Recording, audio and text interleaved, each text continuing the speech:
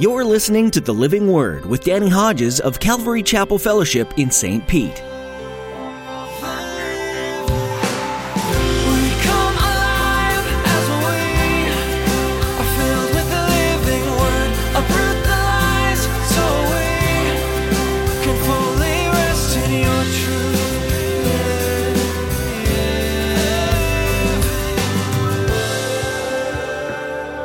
That took time. But God transformed him. Now here's where the rubber meets the road. God's in the business of transforming lives, not just saving people from hell. Oh, he loves saving people from hell. But that's just the beginning. And the rest of our lives as Christians, what God wants to do is transform us more and more into the image of his Son, Jesus Christ. But he can't do that unless we do some things that will allow him to do that. Do you make room within your life that allows God to transform your life? In today's message from Pastor Danny, he teaches us that God is in the business of transformation. Salvation from hell is not the only thing that God desires. He desires for us to be transformed into the image of his Son. Transformation takes time and is a process that takes cooperation. When we give the Lord time within our day that is devoted to him, he will transform us. When we read his word, pray, and fellowship with others, we are transformed. Now here's Pastor Danny with part 2 of today's edition of The Living Word from the book of Acts, chapter 9. To every nation, for all generations, together in love, we'll move mountains by faith until all have tasted, seen, and heard the power of the living word. The power of the living word. The power of the living word. Before he went to Jerusalem after getting saved on the road to Damascus, that's where the 10 to 11 years are. It happens between chapter 9 of Acts, verse 25 and verse 26. His followers took him by night, lowered him in a basket through an opening in the wall. When he came to Jerusalem, there's 10 to 11 years between those two verses. Where was he? Galatians tells us, chapter 1. Verse 11, I want you to know, brothers and sisters, that the gospel I preached is not of human origin. I didn't receive it from any man, nor was I taught it. Rather, I received it by revelation from Jesus Christ. For you've heard of my previous way of life in Judaism, how intensely I persecuted the church of God and tried to destroy it. I was advancing in Judaism beyond many of my own age among my people and was extremely zealous for the traditions of my fathers. But when God, who set me apart from my mother's womb and called me by his grace, was pleased to reveal his Son in me so that I might preach him among the Gentiles, my immediate response was not to consult any human being. I did not go up to Jerusalem to see those who were apostles before I was, but I went into Arabia. Later, I returned to Damascus. Then after 3 years, I went up to Jerusalem to get acquainted with Peter and stayed with him 15 days. There you have it. Between Acts 9 verse 25 and Acts 9 verse 26 for some 10 to 11 years. That would mean 7 or so years in Arabia before he went back to Damascus. What's he doing in Arabia? What's in Arabia that might be biblically significant? Galatians chapter 4. Paul illustrating from the lives of Sarah, Hagar. These things will be taken figuratively, verse 24. Figuratively, the women represent two covenants. One covenant is from Mount Sinai and bears children who are to be slaves. This is Hagar. Now, Hagar stands for Mount Sinai in where? Come on, open your Bible. In Arabia. He went to Arabia. Mount Sinai is in Arabia. The scriptures don't tell us. We don't have a record, but if I'm a betting man, I bet he went to Mount Sinai. Why? Repeatedly in the Old Testament, Mount Sinai is called the mountain of God. It's where God met with Moses. Moses came down from the mountain and his face shone with the glory of God because he had been in the presence of God. I believe he went to Mount Sinai, but even if that's not true, he's in Arabia for some 7+ years or so, and we hear nothing for 10 to 11 years total. If you do one thing in response to this message, it'll radically transform your life. One thing. And I'll tell you before we're done what it is. Think about Saul of Tarsus. He's a Pharisee. As a matter of fact, he's a very proud Pharisee. He writes in Philippians about his pedigree. Philippians chapter 3, verse 4, the middle of it. If anyone else thinks he has reasons to put confidence in the flesh, I have more.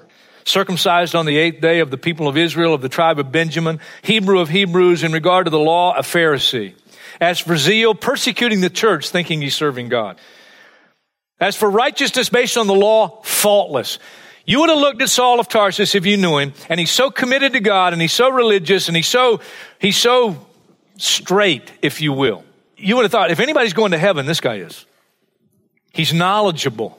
He knows the scriptures. He had studied under Gamaliel, the greatest teacher of the day, and so he's knowledgeable, and if you will, he's notable. Everybody knows who Saul of Tarsus is. Some might have suggested when he got saved and he goes out and begins preaching boldly the name of Jesus, some might have said, you might as well just start Saul of Tarsus Ministries. But that would have been a mistake. And it's a mistake that's been made, unfortunately, too many times. Somebody notable, somebody famous, gives their lives to Christ and throw them right in the spotlight before they have time to grow and mature. And sometimes they don't make it. I don't know exactly where he was in Arabia, but I know what was happening in Arabia. You know what was happening? He was being sanctified. He's being transformed and conformed into the image of Jesus Christ. He's maturing. You know, that's God's desire for every single person that knows Jesus Christ. Here's the plan. For those whom God foreknew. Paul said in Galatians 1, I was set apart from my mother's womb. All he means is God foreknew that I would get saved on that road to Damascus. Just like he knew I would get saved, 19 years old. Just like if you know Christ, he foreknew. And he predestined us, not to heaven or hell. That's not biblical. He predestined us to be conformed to the image of his Son. That's the plan. You get saved, you receive Christ as Lord and Savior, but that's just the beginning. That's just the beginning. Now there's a process, and it doesn't happen overnight, even to religious zealots like Saul of Tarsus. As a matter of fact, God would have a harder time changing some things in his life than he might have a prostitute that comes to know the Lord. Because this man's entrenched for his whole life in so much religious garbage that has no basis of truth in it. And while he was radically saved on that road to Damascus, there are things that need to change in his life and change dramatically. And it would not happen overnight. It took years. Let me suggest to you, based on Scripture, some of the things that changed in Saul of Tarsus' life. He was greatly humbled. Oh, he was humbled that day when he got saved on the road to Damascus and led like a child blind into Damascus. That was humbling. Yeah, he was humbled. But the depth of his humility, it so deepened during that time in Arabia. So deepened. So much so that he would later change his name from Saul to Paul. You know what Paul means? Little, small. He was humble. Saul and Moses had one thing in common. That was pride. Remember, God calls Moses? Moses has grown up in the palace of Egypt. He's been educated in all the greatest education you could get in the day. Acts tells us he was powerful in speech and in action. He knew how to get things done. He knew how to communicate. And so when he felt the calling of God on his life, he goes out one day and he sees an Egyptian mistreating a Hebrew. And so he slays the Egyptian. He took matters into his own hands. And yes, God had called him to be the representative and the deliverer, if you will. But it was not to be by his own power. It was not to be by his own power and ability. It was to be God's. And so God sent him to the backside of the desert for 40 years. And after 40 years, guess what Numbers chapter 12, verse 3 tells us about Moses? Moses was the most humble man on the face of the earth. And to become the great men of God that both Moses and Saul of Tarsus, who would become the great apostle Paul, to become the great men of God that they did, they would have to be humbled greatly. I'll tell you another one, and this had to be a challenge for the Lord. He's a Pharisee of Pharisees. He has worked for years feverishly to earn his righteousness. And he believes he's got it. He always ate kosher foods. He tithed. He gave a tenth right down to his salt and pepper. He fasted twice a week. Pharisee. He gave to the poor. And he made sure, like other Pharisees, you blow a trumpet and make sure everybody can see the righteous act you're doing. You're giving to the poor. He did all kind of baptisms, washings, ceremonial washings. Jesus said about the Pharisees, they wash cups and pitchers and pots and kettles. But it wasn't just to clean them for cooking. No, it was a ceremonial thing. And if you didn't do it, you're considered you're going to be defiled if you eat out of those things. They'd wash hands, not just to get the dirt and the germs off to eat. Remember, they criticized the disciples. Why don't your disciples wash their hands before they eat? That's the tradition of the elders. But Jesus didn't do it, and so his disciples didn't do it. But Saul did all that. And you read some of his New Testament letters now. And here's what he found out. Here's what he found. And it had to become part of him. He had to so believe it. He had to come to the place that he knew you're righteous only by faith. Has nothing to do with what you've achieved. Has nothing to do with your zeal for God. Has nothing to do with your religious attainment. Has nothing to do with any of that. Has nothing to do with any of that. It says solely based on faith in Jesus Christ and what he did on the cross. Saul had to learn that. And he would write verses like this. Oh my goodness. One of the first ones too that I memorized. For by grace, come on, say it with me. For it is by grace you have been saved through faith. This not from yourselves. It is the gift of God, not by works, so that no one can boast. Saul had to learn that. Former boastful Pharisee. He writes in 2 Corinthians 5:21, God made him who had no sin to be sin for us so that in him we might become the righteousness of God. He writes in Romans 6:23, the wages of sin is death, but the gift of God is eternal life through Jesus Christ our Lord. And as he learned that, and it so became a part of his being now, and he was transformed from that self-righteous Pharisee who would go to the temple and pray. Oh, and he looked over the tax collector. I thank you, I'm not like him and like other men. He was so proud of being so righteous. And now that he understood that righteousness only comes by faith in Jesus, then he had to begin to learn the depth of his own sin. In regard to legalistic righteousness, he's faultless. Nevertheless, he would learn. He writes in 1 Timothy 1:15, listen to it. Here's a trustworthy saying that deserves full acceptance. Christ Jesus came into the world to save sinners, of whom I am the worst. Not the prostitute, not the people he used to look down on, not the tax collectors. He realized, I'm the worst. And because he saw the depth of his sin, he saw the love of God like he never saw it before. I mean, it was just so magnified in his life. And he would write in Ephesians chapter 3, the middle of verse 17, I pray that you, being rooted and established in love, may have power together with all the Lord's people to grasp how wide and long and high and deep is the love of Christ, and to know this love that surpasses knowledge, that you may be filled to the measure of all the fullness of God. Because he saw the depth of his sin, he understood the love of God and knew the love of God like he had never, ever known before. And then this next one is pretty practical. He understood and learned that kosher is not always cool. I mean, he'd been kosher his whole life. If you think Peter had a challenge when the vision of the sheet let down from heaven 3 times because of Peter's thick spiritual skull, 3 times, all kind of unclean animals on it. And the Lord said, get up, Peter, kill and eat. And Peter said, no way. I've never eaten anything unclean. You think Peter, he's a fisherman. Saul's a Pharisee. You think Peter had a hard time learning that lesson? I'll guarantee you Saul of Tarsus did, but he learned it. He would write in places like 1 Timothy chapter 4, all foods are clean. He could have never said that as a Pharisee. All foods are clean and are to be received with thanksgiving. I mean, what a change. What a transformation. He writes in Colossians, don't let anybody judge you by what you eat or drink or with regard to a religious festival, a new moon celebration, or a Sabbath day. And he learned these are a shadow of things that are to come. The reality is found in Christ. He didn't know that the day he got saved. During those years of being with God, he learned that. And because he was freed from his extreme legalism, he became a chameleon for the gospel. Let me read you 1 Corinthians chapter 9, verse 20. To the Jews, I became like a Jew to win the Jews. To those under the law, I became like one under the law, though I myself am not under the law, so as to win those under the law. To those not having the law, I became like one not having the law, though I am not free from God's law, but am under Christ's law, as to win those not having the law. To the weak, I became weak. He's talking about spiritually weak. Romans chapter 14. Some people, believe that a Christian has to be a teetotaler, and if you take any alcohol, then you've sinned. Well, that's not necessarily true, according to Romans 14. Some people say just only eat vegetables, believe in vegetarianism, but only from spiritual standpoint. Romans 14, that's what he's talking about. To the weak, I became weak. So if you're with Paul and he knows you're a teetotaler, he's not going to have anything because you would be offended and he wants to reach you. I become all things to all people so that by all possible means I might save some. I do this all for the sake of the gospel. He became a chameleon, not a compromiser. That's different. He never compromised holiness and righteousness and right living. But he says, I became all things to all men for the sake of the gospel. Became a chameleon. And I'll give you one more. And these aren't certainly exhaustive. There are other things that changed in his life.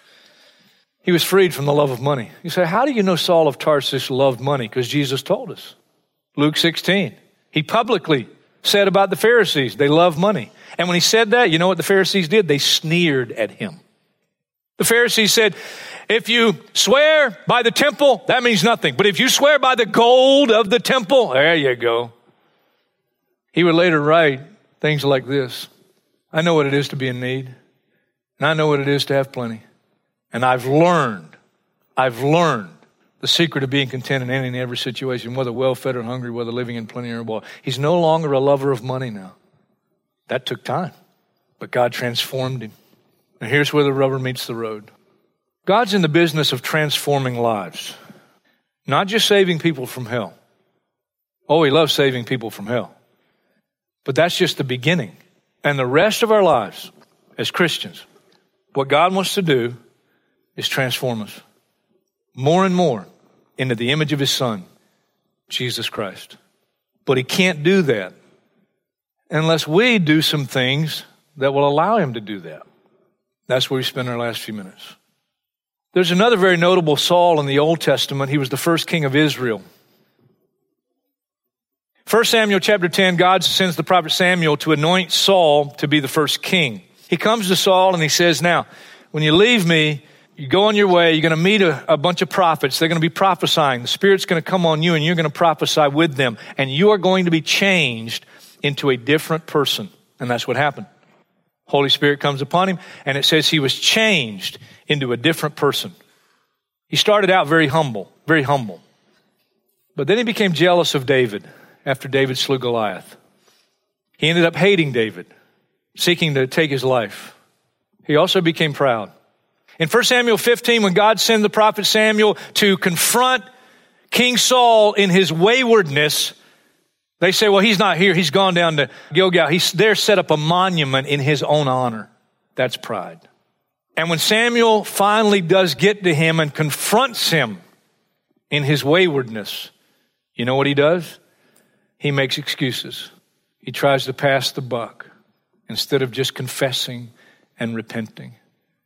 And you see his life continuing to spiral down and not be transformed into a godlike man, all because he wasn't willing. And he allowed sin, and he allowed pride, and he allowed attitudes of his heart to keep him from becoming godly. Understanding spiritual disciplines, I think, is easy to understand. But to do them on a regular basis, that's the challenge. Prayer. Prayer is a discipline. Be self-controlled and alert so that you can pray. Prayer is a discipline. It takes discipline to pray. Thank God we can pray anywhere, anytime. But a real prayer life that's really devoted, it takes discipline. Getting in the Word. If you're a brand new Christian, you're a baby, you need to be fed a lot. You need not only me teaching you, you need to get a podcast or something else, and tomorrow be listening to somebody, me or somebody else, that God will use in your life to feed you pure spiritual milk, that you might grow up.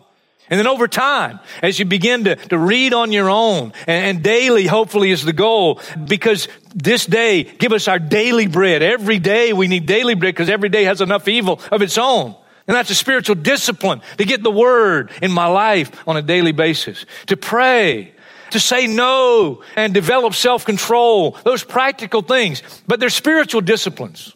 And if I don't do them, God can't change me. It's as simple as that. Have you learned, and I know we're almost done, but don't get this last point, because if you'll make a decision on this Word that God has for us today, your life will begin to be transformed. I mean, it'll just radically transform you. God will radically transform you. Have you learned you can't transform yourself? Oh, you can go on a diet and do some things like that, and you can make decisions. I'm talking about mold us into the image of Jesus Christ, transform us into the image of Christ. We can't do that. Only God can do that. And we all who with unveiled face contemplate the Lord's glory are being transformed into his image with ever increasing glory, which comes from the Lord, who is the Spirit. Romans, don't be conformed to the pattern of this world, but be transformed. Be transformed by the renewing of your mind. And he's talking about the Word of God.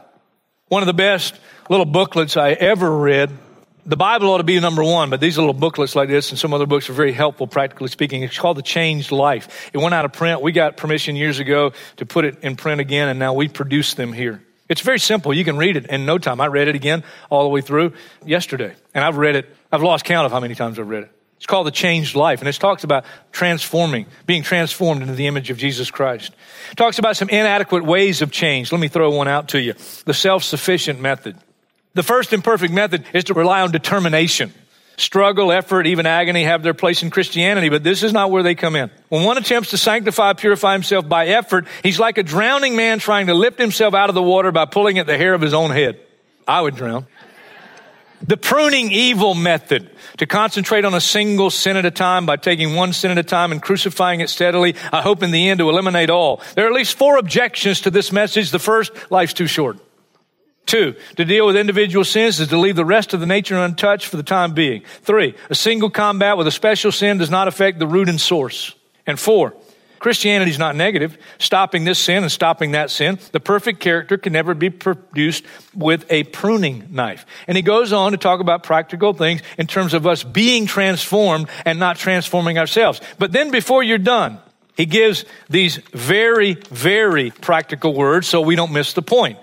Resolution, effort, pain, self-crucifixion, agony, all the things already dismissed as futile in themselves must now be restored to office and a tenfold responsibility laid upon them. What is their job? To move the vast inertia of the soul, to place it and keep it where the spiritual forces will act upon it. It is to direct our gaze and attention to Christ and away from the influence and pull of the world. And if we'll do that and develop, hopefully daily ought to be the goal.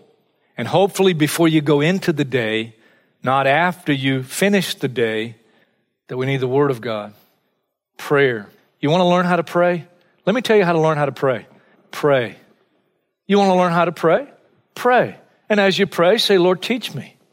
And he will. Not meant to be a guilt trip, honestly. The question is for you personally. When do you get along with God? And how often? If you don't have a set time, make that decision before you leave here. Decide tomorrow morning how much time you're going to give to God before you give it to your boss or to your kids or to life in general. And get along with God. Start with something reasonable. Some people get all excited and say, okay, I'm going to spend 2 hours with God in the morning. Well, if you want to do that, great. And if you can do that. But I would suggest start with something a little more reasonable. Now, some of us may spend 2 hours with the Lord in the morning. Praise God. And you'll be blessed for it. But why don't you ask the Lord? He'll help you with thinking of a time. But maybe 15 minutes, maybe 20 minutes. That means I got to set my alarm 15 minutes earlier or 20 minutes earlier. I'd suggest getting a Bible reading plan. And even if you're a babe in Christ, start reading. You may not understand it. You may go, what in the world does that mean? Keep reading, and make it a discipline. And begin to pray. And ask God to show you what to pray for and who to pray for. And if you're going to do 15 minutes in the morning, do a few minutes in the Word, and then maybe a few minutes in prayer. But begin to practice those spiritual disciplines, and God will transform your life.